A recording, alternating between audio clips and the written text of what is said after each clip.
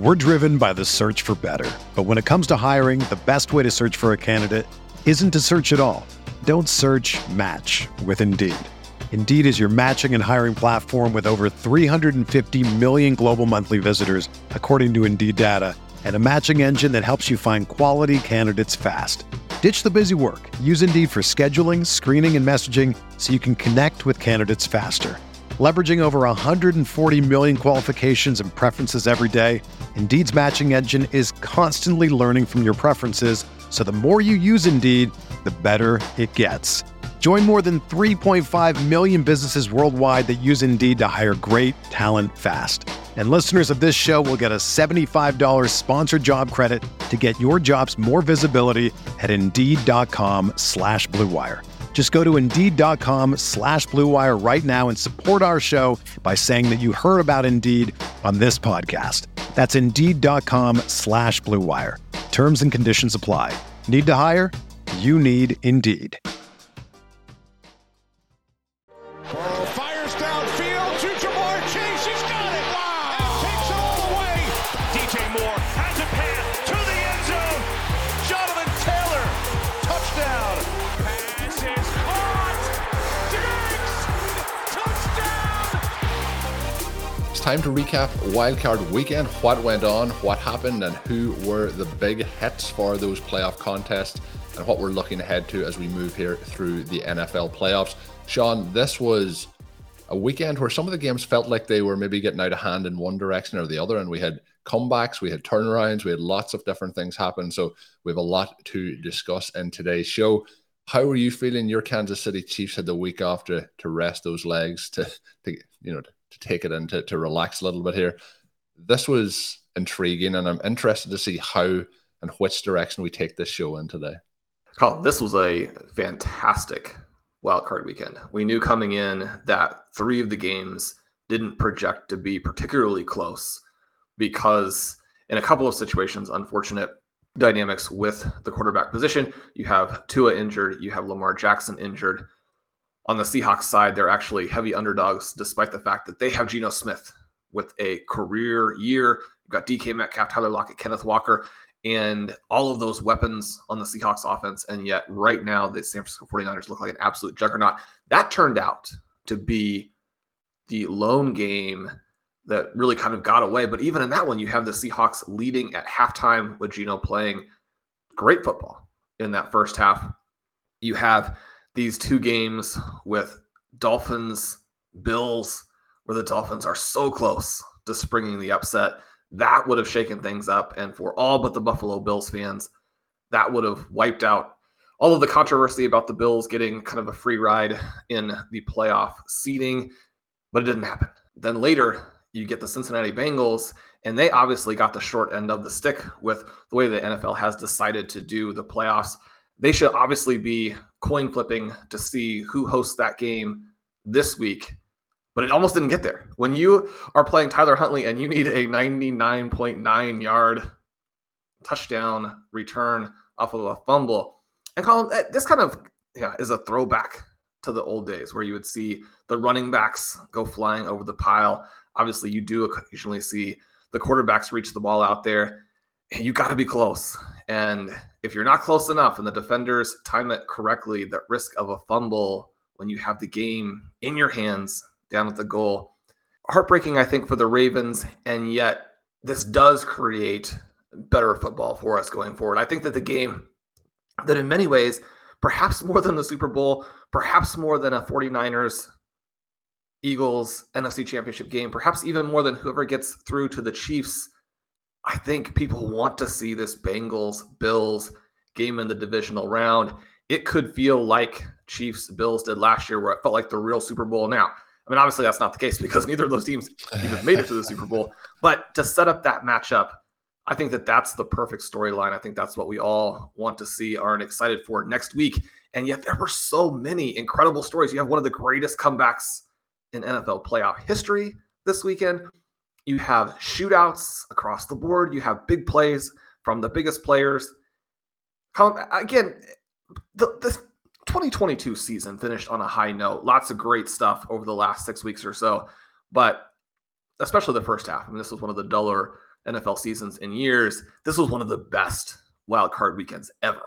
And I'm pretty fired up. Yeah, and I was saying, before the show, what way will we do this? Because you're after naming off a handful of storylines that I just want to jump in and talk about. But the only way I think we can do it is in chronological order, because otherwise I don't know, we're going to be jumping around far too much on today's show with all the talking points. But you did hit on the 49ers win over the Seahawks. Seahawks leading that one 17-16 at halftime. But that was even a game where, things kick off. Obviously, you mentioned that the Seahawks are bigger underdogs, and maybe they should have been, but in the end, this final score told the story that, the 49ers are the better team here. But 49ers get out to a 10-0 lead, and it looks like this one's just going to be cruise control for the 49ers. But Geno Smith, the Seahawks, DK Metcalf, they decide that this is going to be a little bit of a different story for the first half at least. But we get Brock Purdy again. He has 30 pass attempts, 18 completions, but has 332 yards and 3 touchdowns. Now, looking at that, obviously tells a little bit of the story versus watching what happened in the game, because there's quite a few plays where it isn't necessarily his throw that leads to those touchdowns. But I think, for what we've talked about, Sean, as a theme on the show, he continued to look good in this situation and continues to not really turn the ball over very much, but also to continue to get the ball into the end zone. With Christian McCaffrey, 119 rush attempts for him, including that 68-yard one to kick the game off. Deebo Samuel, Sean, though, I do think, even with Christian McCaffrey also getting the receiving touchdown, I think is the story here, because he has been obviously injured, missed time, comes in, gets 9 targets, 6 receptions, 133 yards and a touchdown. And that one of those touchdowns that I'm talking about with Brock Purdy was a 74-yard touchdown for Deebo Samuel, where we seen that electric speed down the sideline that he has shown off, particularly last season, but pre-injury this year. But the other side, DK Metcalf has a huge day. Myself and Sean discussed on Saturday some of our FFPC lineups, and I was on DK Metcalf all off season, Sean, and I said, we can't put him in this lineup. And I just wish that I could take that decision back. He goes 13 targets, 10 receptions, 136 yards, 2 touchdowns. One of those touchdowns coming at the end and real true garbage time. But DK Metcalf, fantastic performance here as well. And I have to give a shout out to Kenneth Walker, who gets in the end zone. Also, what was your thoughts coming away from this game? I think that the 49ers just again reminded us of all the different pieces and the weapons that which we were very critical, Sean, at kind of that midpoint of the season that they weren't using. But since this Christian McCaffrey trade, they have started to work those pieces in, and it's very, very hard to cover this entire offense. It is. I don't know that we've ever seen an offense that's this loaded. You think about what George Kittle has done the past couple of weeks. You think about Christian McCaffrey as, probably the biggest impact running back in the NFL, at least since Marshall Faulk, maybe since Barry Sanders. Deebo Samuel, a top 5 wide receiver in the NFL. Brandon Ayuk, a top 10 wide receiver in the NFL. It's been frustrating to watch this team. And you go back to what they were doing in mid-November, where they struggled against the Chargers. End of November, they put up 13 points against the Saints. They've gotten it going since then. And I actually think that you have to give a ton of the credit to Purdy. It's easy to look at this and say, look, he's got playmakers that nobody else has. And yet all you have to do is go over and look at the Miami situation, for example, and see how difficult it is to put up big points as an inexperienced quarterback at the NFL level in the playoffs, someone who doesn't come in as necessarily an elite prospect. I mean, I was joking about Big 12 football as I kind of watch these games. You have Iowa State, K-State, their quarterbacks out there trying to lead teams to victory.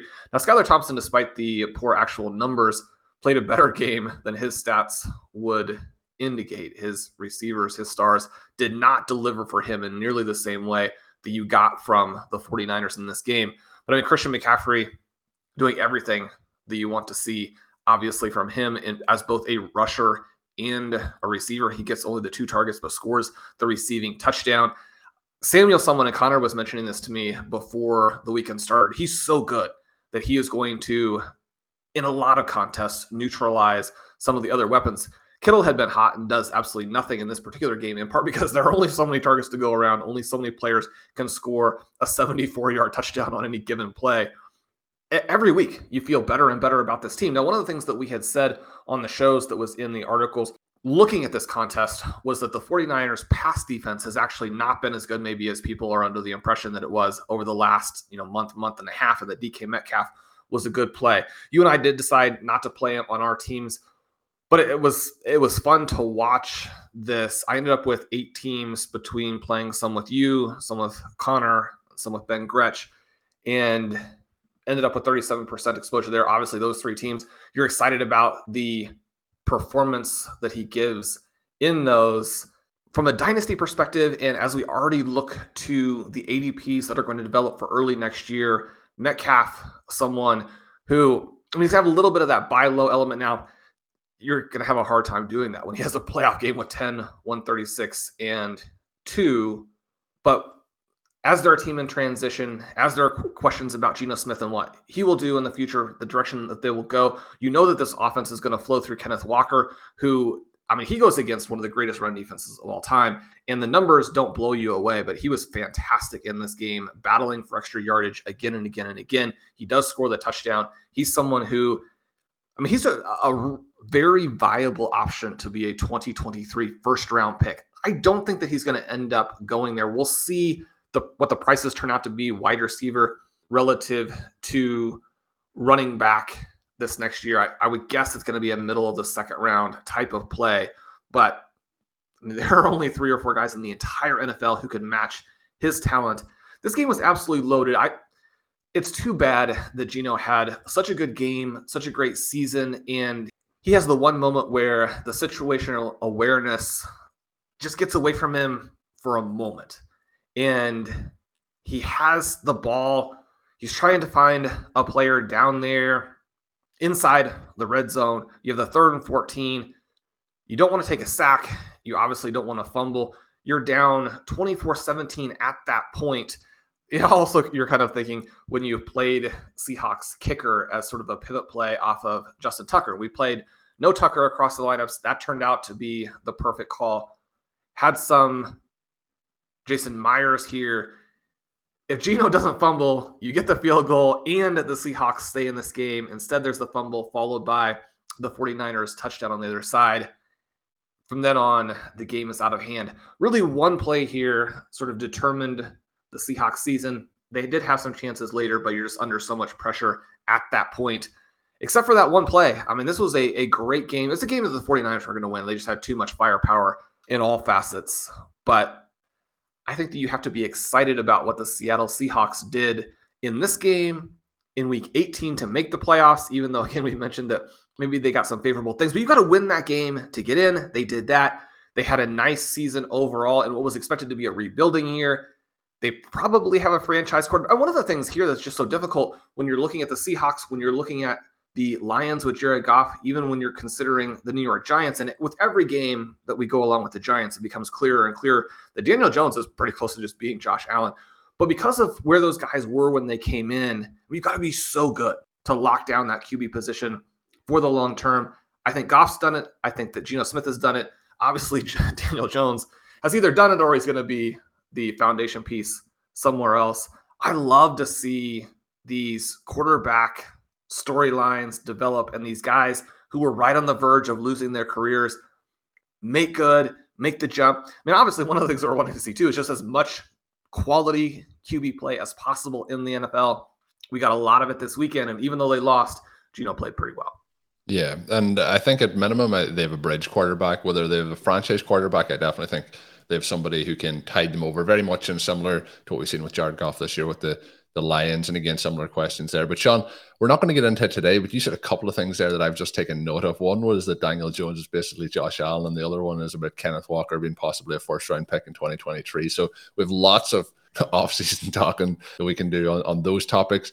Interesting, some of the key points. We haven't finalized our schedule for this week yet in terms of overall content, because there's so many options, so many suggestions coming in from listeners as well. But in terms of roster percentage in the FFPC tournament, across the 2 tournaments, 3% in one tournament for DK Metcalf, 4% in the other, he could potentially turn out to be a key piece if that happens. It's going to be interesting to see what the lower ownership players, if that actually matters in the long run here, because one player missing out and having a dud for you can really affect how things play going forward. The other one was, Sean, you mentioned Deebo Samuel, your conversations with Connor. He is 2 to 3% across contests in terms of how many teams he's on. Christian McCaffrey on the other side, 75 and 77%, so very highly involved across the team. So Deebo, again, could be a key piece as this tournament progresses.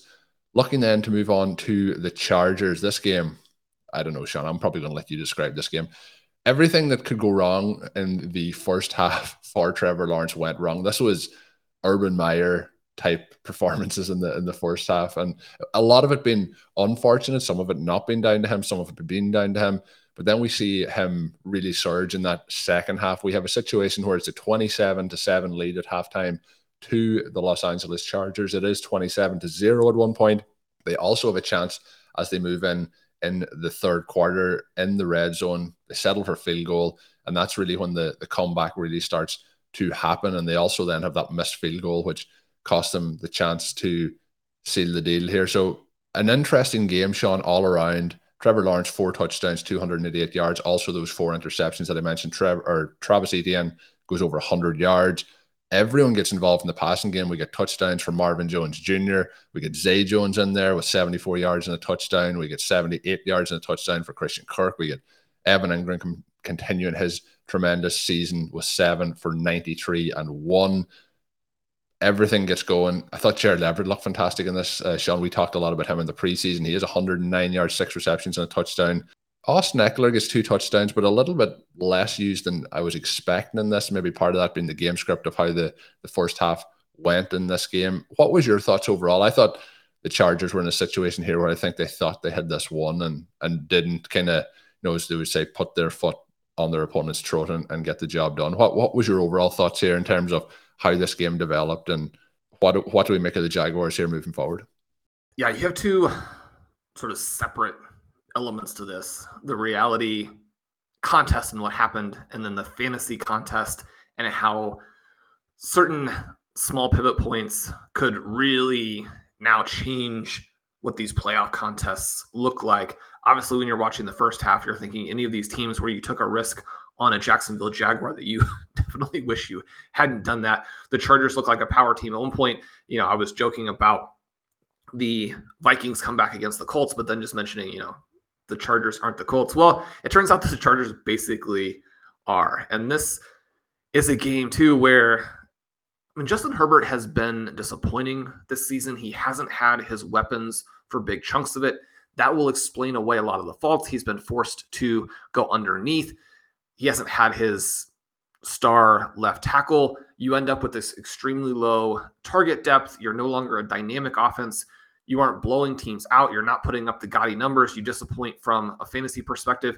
But in this game, too, we saw that it's not just some of the other situations around him. He has Keenan Allen open in the end zone on 2 separate possessions. And I know because I'm following that pretty closely due to the way that we had set some of these lineups up. Right, so we have a lot of lineups with Jaguars. Those lineups tend to be Keenan Allen lineups because you're thinking Allen in a 1-game scenario more likely to outscore Eckler than in a multi-game scenario. The game level similarity projections really like Keenan Allen. If you didn't really follow the Chargers down the stretch because either your team with Chargers was no longer alive or it just is not that fun of a team to watch necessarily, then it's easy to miss just how hot Keenan Allen was coming in. He has 13 targets in this game, set up to have a huge game, right? You complete a couple more of these passes, including these end zone plays where, again, he's wide open. Then, number one, the Chargers win the reality game easily, and they're moving on to face the Kansas City Chiefs, where, they've almost beaten them twice already this year. They would have to feel fairly confident in that game, especially if they had closed out this game in a pretty commanding fashion against what is actually a good Jaguars team. But that doesn't happen. You get the first pass is batted. The second pass, I think, because it doesn't want to have that happen again, is overthrown.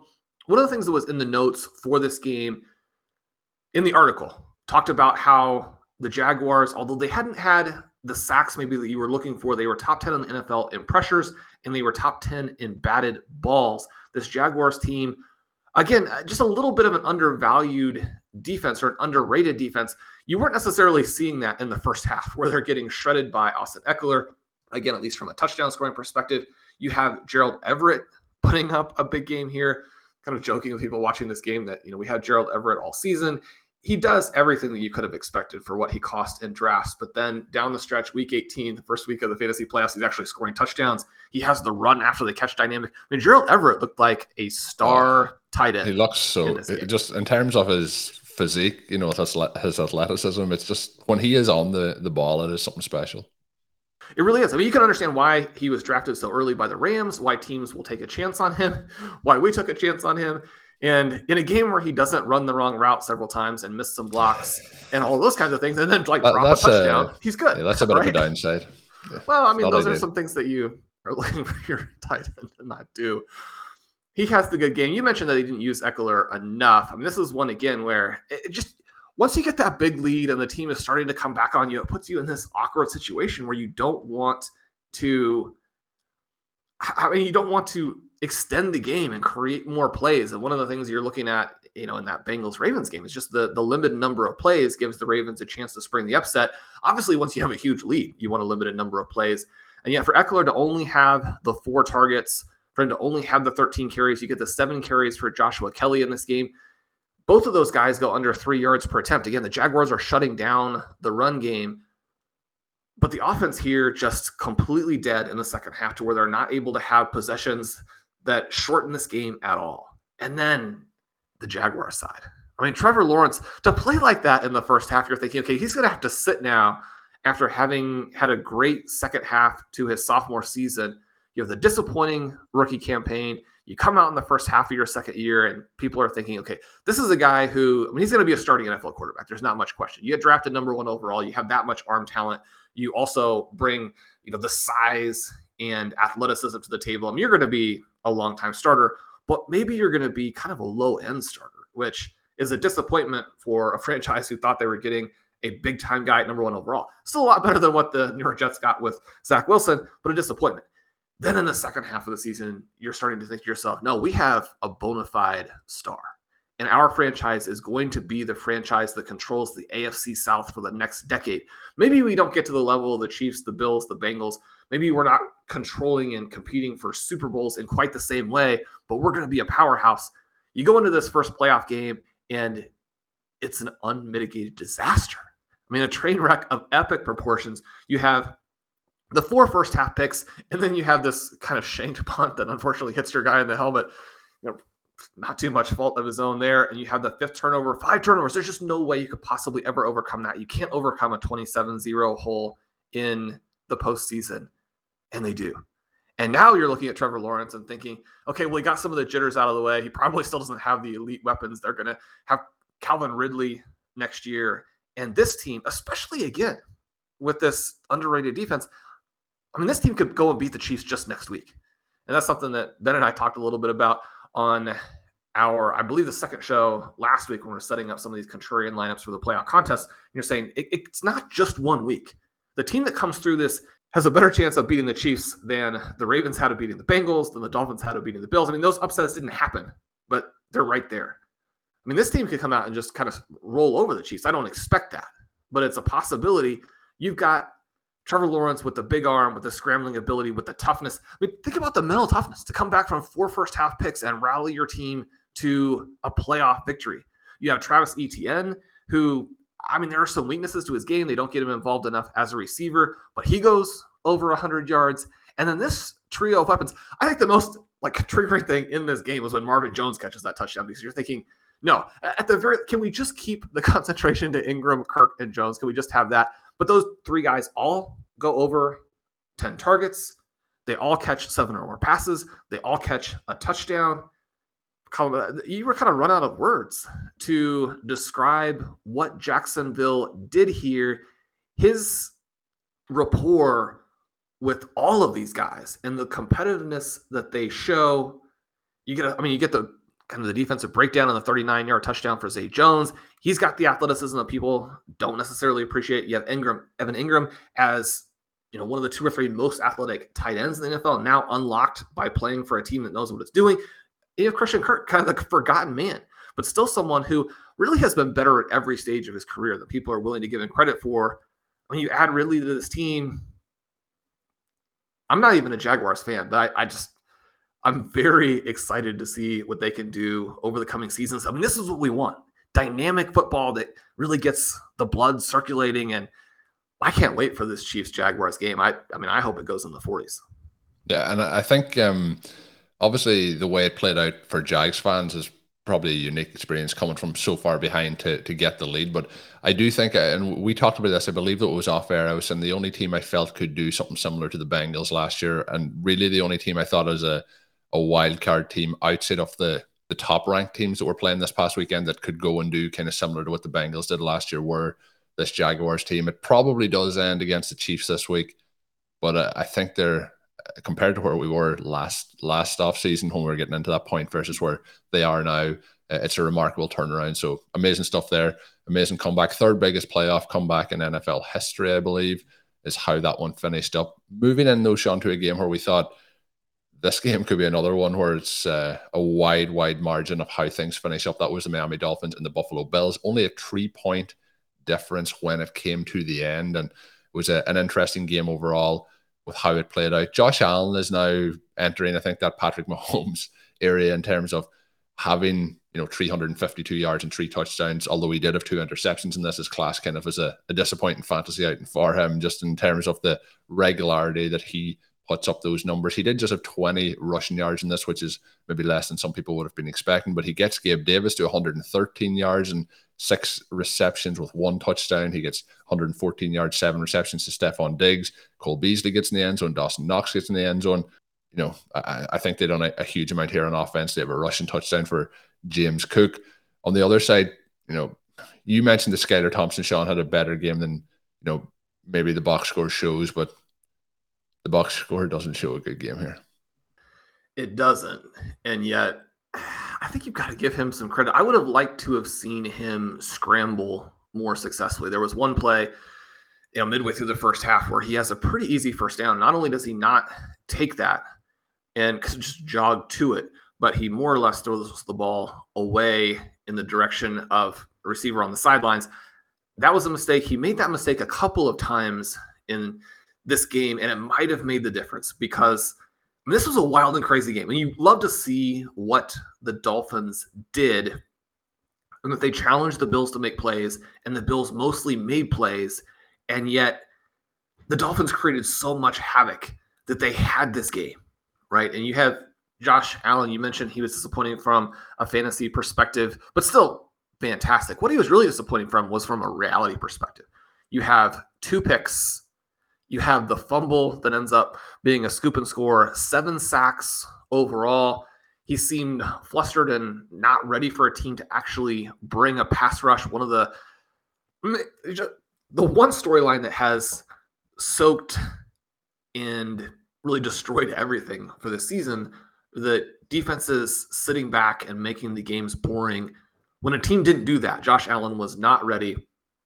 You also had the situation there where on one of the interception returns, he's blocked a little bit by a member of the Dolphins defense. Guy realizes it's Josh Allen and says, okay, well, no, I'm not going to do that, and just turns his back on him, at which point Allen decides to go ahead and take a little bit of a questionable play there. And as soon as you do that, then obviously you're going to have fighting after the play and people getting knocked down and the officials going with sort of the cowardly offsetting penalties route. Not really what you're wanting to see from the guy who really is, he's the front page poster boy headliner for the entire NFL right now. Even with what Patrick Mahomes is doing, you could tell how rattled he was by the decision-making across the board in this game. Now, the throws that he does make are extraordinary. And if you add in the long drop from Khalil Shakir in this game, then his numbers are even crazier, right? So he executes in a way and attacks in a way that really nobody else can do, even probably Patrick Mahomes. But you can also see all the differences between him and Mahomes from a reality perspective and giving your team a chance to win.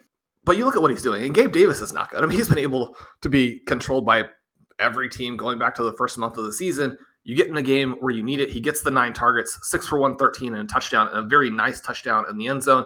we're kind of going to be right back to where we were last season. Is this the year that Gabe Davis can take playoff Gabe? Just set himself for the playoffs. There you go. You have Stephon Diggs with 7 for 114 with a 52-yard gain. He almost makes one of the greatest all-time touchdown catches, but is accurately out of bounds. I don't think there was much question on that one, but Diggs, someone who over the next couple of games. Now, this matchup is going to be very different with the Bengals, but the Bengals are very well positioned to limit these guys. It'll be exciting to see what Buffalo is able to do in that game. Can Diggs go off? Diggs, we think, again, Antonio Brown 2.0. Can't wait for that matchup. You get Cole Beasley coming out of mothballs to catch a couple of very key passes, only 2 of his 5 targets, but the 29-yard touchdown, a huge difference maker in this game. On the other side, it really comes down to the fact that the receivers did not show up for Miami. You can look at it and say, Skylar Thompson doesn't give him a chance to win. Tua, maybe, with the way that Josh Allen played, it's easy to look at this game and say, if Tua's out there, the Dolphins beat the Bills for the second time this season, and they're on to the next round.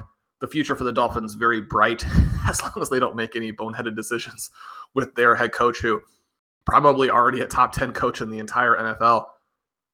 Jalen Waddle has got to play football. This was the worst game of his young career. He has a drop to start the game, which is a crushing play. He has the chance to redeem himself when Thompson makes another beautiful deep throw down the sidelines. And that play, the defensive back gets his hands in. But someone of Waddle's elite athleticism, he's got to go up and make a play on the ball. You can't just be like, the defender got his hand in. It's like after you've already dropped a long catch, go up and make a play on the ball. He has a third opportunity down the middle of the field later in the game where he does elevate and make a play on the ball, only to drop it. We love Jalen Waddle. He was probably our most drafted player. I think in main events, he was our most drafted player. He had a secondary breakout season because he broke out as a rookie. He looked great. A different profile this year, further down the field, putting up these crazy numbers in the GPS tracking in terms of how fast his on-field play speed is. We know that if he catches the ball, he can run away from anybody, but he's got to catch the ball. He's been terrible really all season. This isn't the first game where he struggled with this. He's not a contested catch player, or at least to this point in his career. You don't ever want to pigeonhole anyone and say they can't do it. I think he can do it.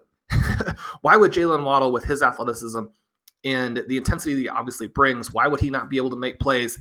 I think he can. I think he will, but he didn't here. And it was backbreaking for the Miami Dolphins. He's just simply got to make those plays. And this is something where it does kind of raise the eyebrows a little bit and have you think back to his tenure at Alabama, where, especially in his final season, where he's playing as an older player against younger opponents and he has multiple 200-yard games. And you're like, Jalen Waddle against college kids is going to go for 200 yards when he's got a starting NFL quarterback who's throwing passes to him. But you look a little bit earlier and where he was compared to Devontae Smith and Jerry Jeudy, guys who, just absolutely left him in the deep dust at the college level. You see him play a game like this, and you can understand why Alabama's like, let's just go through Jerry Jeudy and Devontae Smith. Those guys will get the job done. I'm hoping that his third season is, you can't just put one game on one player and say you lost us the playoffs. Like your entire 2023 needs to be about proving yourself. But I would love to see him go on some kind of redemption rampage and, challenge for 1,800 yards receiving, stay a little bit healthier. Even in this game, every game he leaves for a handful of plays because he's hurt. Tyreek Hill does that as well, comes back in, puts up some big numbers. Hill also drops the first pass thrown to him in this game. He has 15 targets, only pulls in 7. Now, again, some of those misconnections are going to be on Skylar Thompson, but he has to play a better game. And you look at this game and you think back to, why was he available? Tyreek Hill had some huge games in the playoffs against the Buffalo Bills. He was a big part of them winning their Super Bowl. He was a big part of them getting to their second Super Bowl. But you think about their most recent 2 playoff losses. He plays poorly in the loss to the Buccaneers. He plays poorly in the loss to the Bengals, including being a part of that final interception that dooms the Chiefs in overtime. He plays poorly in this first game with the Miami Dolphins. Again, part of what you're dealing with here, and similar to kind of my criticisms of Josh Allen, is just that these players have established such an incredible level of production, of play. Your expectations for them are so high that anytime that they're not superstars. You get let down, but this is the time of the season where you got to go and make some of those plays. A lot of players did this weekend, and for the most part, not entirely, but for the most part, their teams are moving on. We're driven by the search for better. But when it comes to hiring, the best way to search for a candidate isn't to search at all. Don't search, match with Indeed. Indeed is your matching and hiring platform with over 350 million global monthly visitors, according to Indeed data, and a matching engine that helps you find quality candidates fast. Ditch the busy work. Use Indeed for scheduling, screening, and messaging so you can connect with candidates faster. Leveraging over 140 million qualifications and preferences every day, Indeed's matching engine is constantly learning from your preferences, so the more you use Indeed, the better it gets. Join more than 3.5 million businesses worldwide that use Indeed to hire great talent fast. And listeners of this show will get a $75 sponsored job credit to get your jobs more visibility at Indeed.com/Blue Wire. Just go to Indeed.com/Blue Wire right now and support our show by saying that you heard about Indeed on this podcast. That's Indeed.com/Blue Wire. Terms and conditions apply. Need to hire? You need Indeed. Another day is here, and you're ready for it. What to wear? Check. Breakfast, lunch, and dinner? Check. Planning for what's next and how to save for it? That's where Bank of America can help. For your financial to-dos, Bank of America has experts ready to help get you closer to your goals. Get started at one of our local financial centers or 24/7 in our mobile banking app. Find a location near you at bankofamerica.com/talktous. What would you like the power to do? Mobile banking requires downloading the app and is only available for select devices. Message and data rates may apply. Bank of America NA, member FDIC. We're going to talk now, Sean, about your favorite player in the entire NFL, and that is Daniel Jones and the New York Giants as they get a win here against the Minnesota Vikings. I had talked all season long, I guess we'll say at this point, that the Vikings weren't as good as their record suggested. They were 13-4 on the season. They were 8-1 at home in the season. They lose here and get bounced in the playoffs by the Giants in Minnesota. The big thing, I think, and we have seen it in the past, is Daniel Jones' rushing ability, but this was another game where they're working in those designed runs for him, and then on the plays that he has to scramble, he's doing that too. But the team runs 30 times in this game. Saquon Barkley has 9 of those. Daniel Jones has 17 carries in this game. Some of those are going to be to see the game out with kneel downs, but he leads the team in both yardage, 78, and also in carries, and has 2 passing touchdowns, 301 yards. He has really fitted into this system in the way the New York Giants are playing. The defense obviously is bought in as well. They are very, very strong, but I don't know. I've never really bought into the primetime narrative for Kirk Cousins, but I think Kirk Cousins gets you to a certain level, and I don't think it's a Super Bowl winning level that we're going to get to see him at. The other disappointing part, Sean, I guess we'll say in this is Justin Jefferson, 7 for 47 he comes out with, but TJ Hawkinson is a big day, 10 for 129 in this one. But the Giants is kind of one of those complete team wins where you have Isaiah Hodgins, who we talked about a couple of weeks ago. He has 105 yards, a touchdown for him, 8 receptions. Darius Slayton has 88 yards. Saquon Barkley has 56 yards receiving as well. I think a complete team performance working in a variety of different ways, and they've all bought in. And I do think they're a better team overall than the Minnesota Vikings. So this was one that you had kind of predicted that could happen. I still thought that the Vikings would get that home playoff win and then get bounced in the next round. But big win here for the New York Giants. And when you're looking at certain players and how their seasons are going and what the long-term holds for them, a player like Daniel Jones in this getting a playoff win on the road definitely builds up his stock here with the New York Giants. And if the New York Giants aren't going to look to hold on to him, the other teams around the league, I think, will be impressed with this performance. They would have to be, right? And I think when you include his rushing ability, I mean, I'm ready to put him at the edge of the top 10 quarterbacks. I think he's that good at this point. You consider what he's dealing with and what he's been dealing with all season and arguably his entire career at the wide receiver position. He's got the arm strength. He's got the accuracy now. When you mean Kenny Golladay isn't the answer? No. Well, I mean, sadly, Kenny Golladay has not been the answer. But this is a great rags to riches story with Isaiah Hodgins. Hodgins was one of our favorite players out of his class several years ago. He looked fantastic in our metrics. Just one of these guys who was going to be undervalued and was going to blow up. And he lands there with the Buffalo Bills, and you're thinking, if there's ever a spot where someone could manifest those elements that we're talking about, it would be with Josh Allen and Buffalo. But whether you argue that Buffalo was actually deep enough that they didn't need him, or you argue that maybe just when someone doesn't have that draft status that forces you to really take a close look, that sometimes those guys get away, or you just argue that he's still not really anything, but the Giants have to throw to somebody. I mean, this is cool. You watch him play in this game, and one of the things that, again, we noted in the shows and in the articles, and Ben and I played Isaiah Hodgins in one of the lineups, and that was really exciting because, I mean, he had a huge game, and he looked, I wouldn't say unstoppable, but you've got a guy who's a little bit more of the vertical player with Richie James, the underneath target. Now, Isaiah Hodgins not necessarily a vertical player either in terms of what his actual profile, physical ability, all those types of things, but he averages 13 yards per catch in this one. He goes for 32 yards and a long. He scores a touchdown. He has the 9 targets.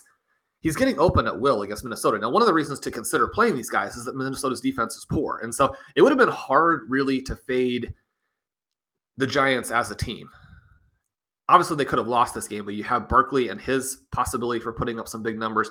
You have Hodgins and even Richie James, who look good in some of our projections. He doesn't have the big game here. Not everybody is going to have it simultaneously. This turned out to be a little bit more of a Darius Slayton contest, even though Slayton's penchant for drops really came up and actually was the thing that gave Minnesota a chance to tie this game late. If Slayton could catch the ball, he would be a very clear-cut starting NFL receiver. He gets open at will, fantastic athleticism, that vertical profile that you need.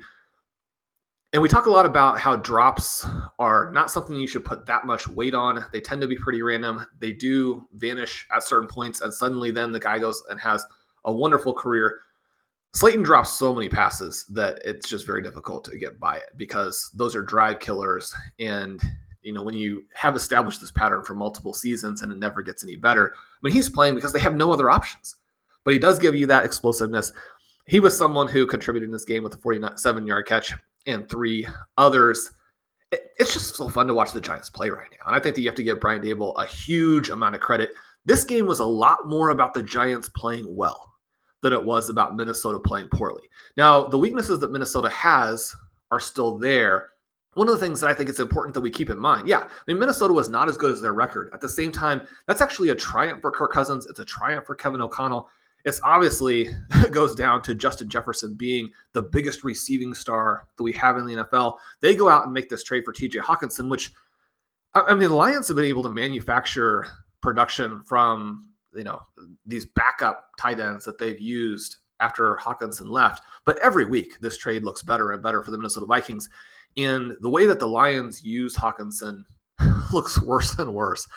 10 for 129 in this game. And just more or less unstoppable. He looks, I mean, he doesn't look like George Kittle, who is just so dynamic after the catch. It's almost unreal. But TJ Hockenson looks like Travis Kelce. I mean, you can't move a guy like that when he's in his mid-20s for like some mild draft pick upgrades. It just, and again, I mean, they don't want to pay him. They weren't having great success with him. But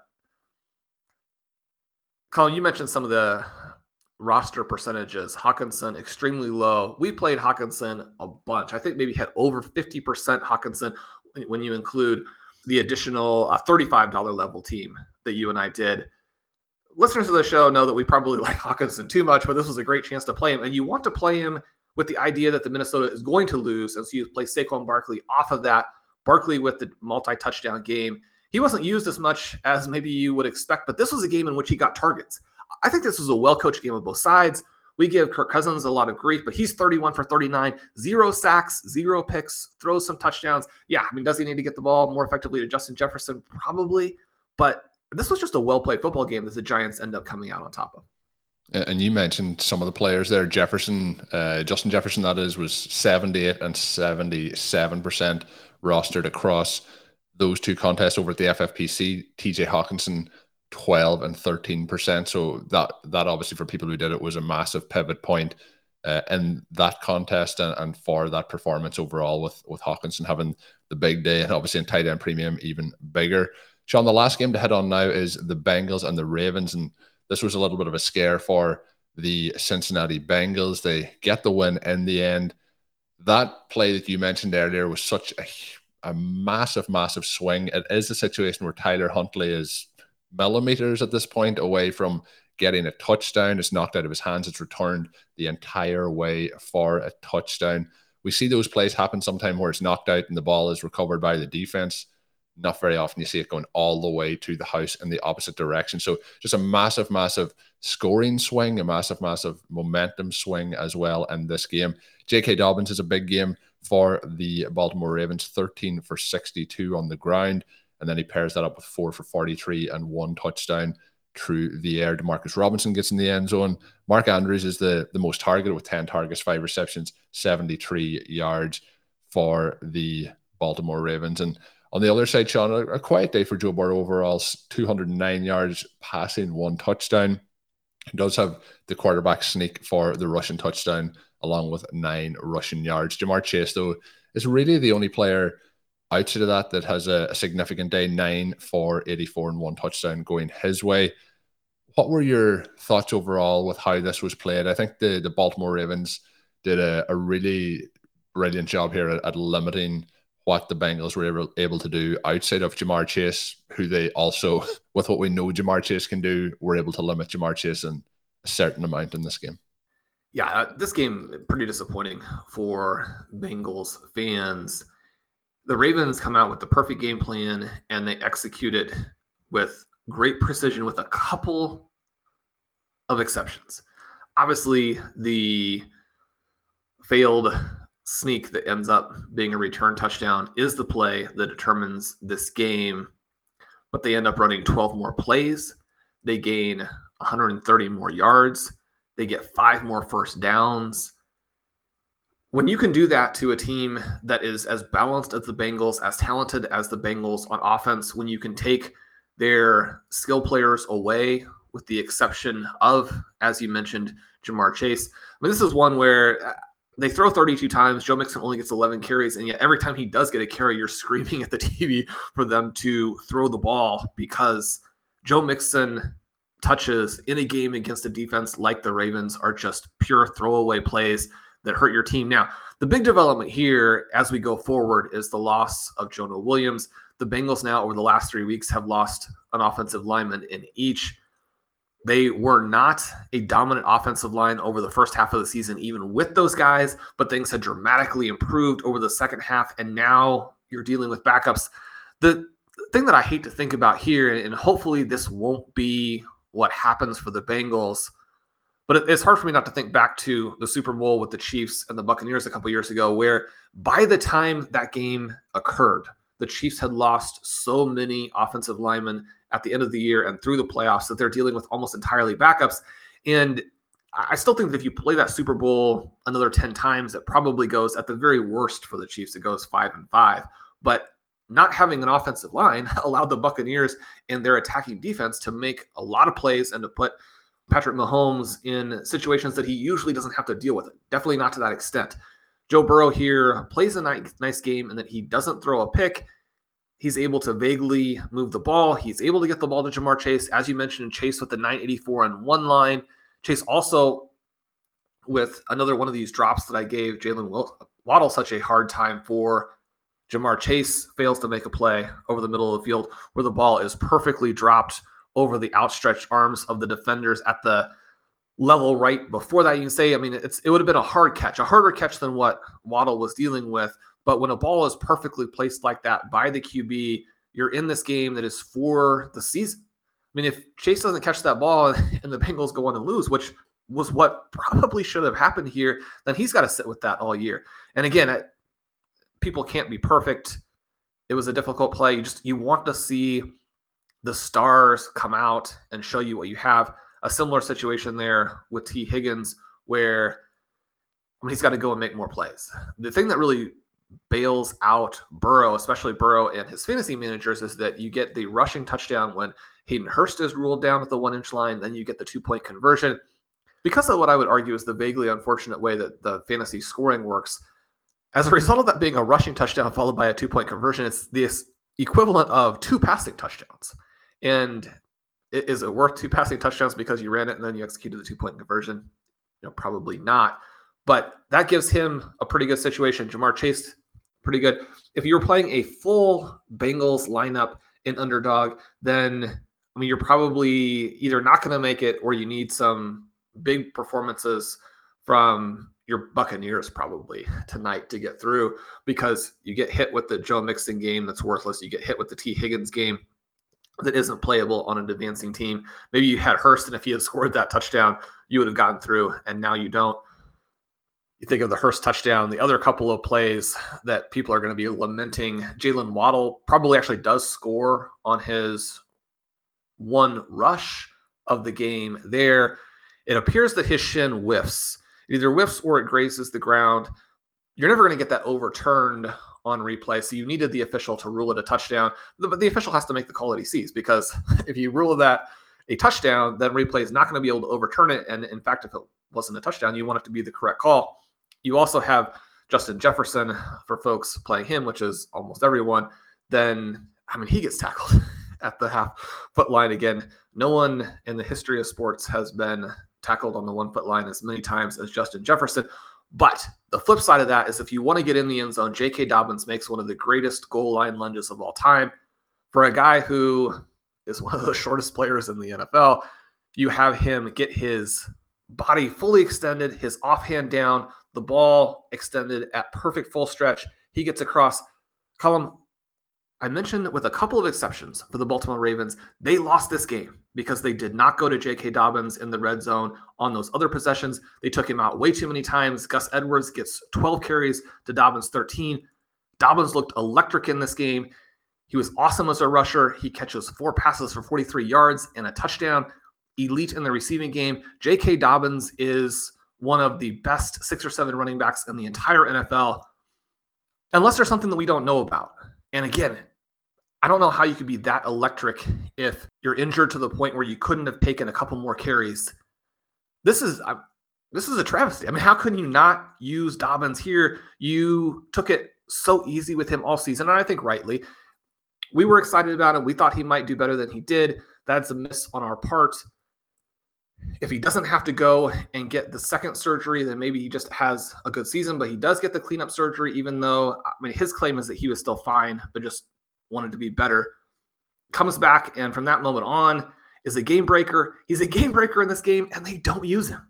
And they're probably going to say 17 touches is his absolute limit where he is from a health perspective. But this is a one-play game, and you've got a star. It was remarkable to me. This Baltimore offense, too. You have Mark Andrews, who he only catches 5 of the 10 in this one. He played well. It just is a tough situation. You would have loved to see him get 15 targets in this game. But you have Mark Andrews and you have J.K. Dobbins and you have nothing else. You would have won this game if you had used your superstar. I was rooting for the Bengals, but also rooting for J.K. Dobbins, and I don't get it. I don't get it. J.K. Dobbins could easily come out and have a 2,000-yard rushing season next year if he's completely healthy. He's a game breaker. This was a little bit like, at one point, the Detroit Lions experimented with taking Barry Sanders off the field in goal line situations. And then you have a few years later, Marshall Faulk with the greatest show on turf, and he's putting up, 30 touchdowns. And Dick Vermeil and Mike Martz are like, yeah, no, you want your playmaker on the field in those key situations. I don't know. If you're a Ravens fan or if you're a J.K. Dobbins fantasy manager, you're watching that game and just mind blown. But the main takeaway is he looked fantastic. This was a great game. The Ravens played extremely hard. It's unfortunate for them that they didn't win because they did what they needed to do. Yeah, I thought they played hard, but they come up short, and they had to overcome a lot. Obviously, they haven't had Lamar Jackson for quite some time. There's just some challenges that you do come up against the better team. But obviously the key play of the whole game is going to be that turnover down in the red zone that led to the Bengals' defensive touchdown. That is going to do it for today's show. We will be back with 2 more podcasts this week. As I mentioned at the end of these shows quite regularly, the podcast cadence may change up a little bit over the course of these weeks and through the off-season, so make sure you are subscribed to get the shows once they come out. Of course, Sean also does the fantastic Stealing Bananas along with Ben Gretsch. Make sure you check those shows out.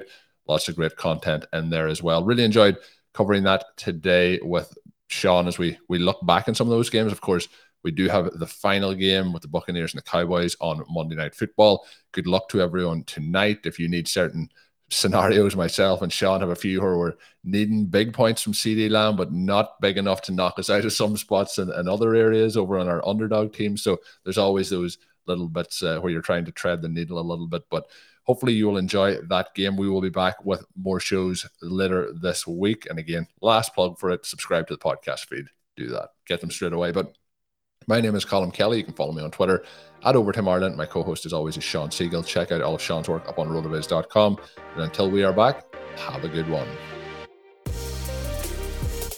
Thank you for listening to Overtime on RotoViz Radio. Please rate and review the RotoViz Radio podcast on iTunes or your favorite podcast app. You can contact us via email at rotovizradio@gmail.com. Follow us on Twitter at RotoViz Radio. And remember, you can always support the pod by subscribing to RotoViz with a discount through the RotoViz Radio homepage, rotoviz.com/podcast.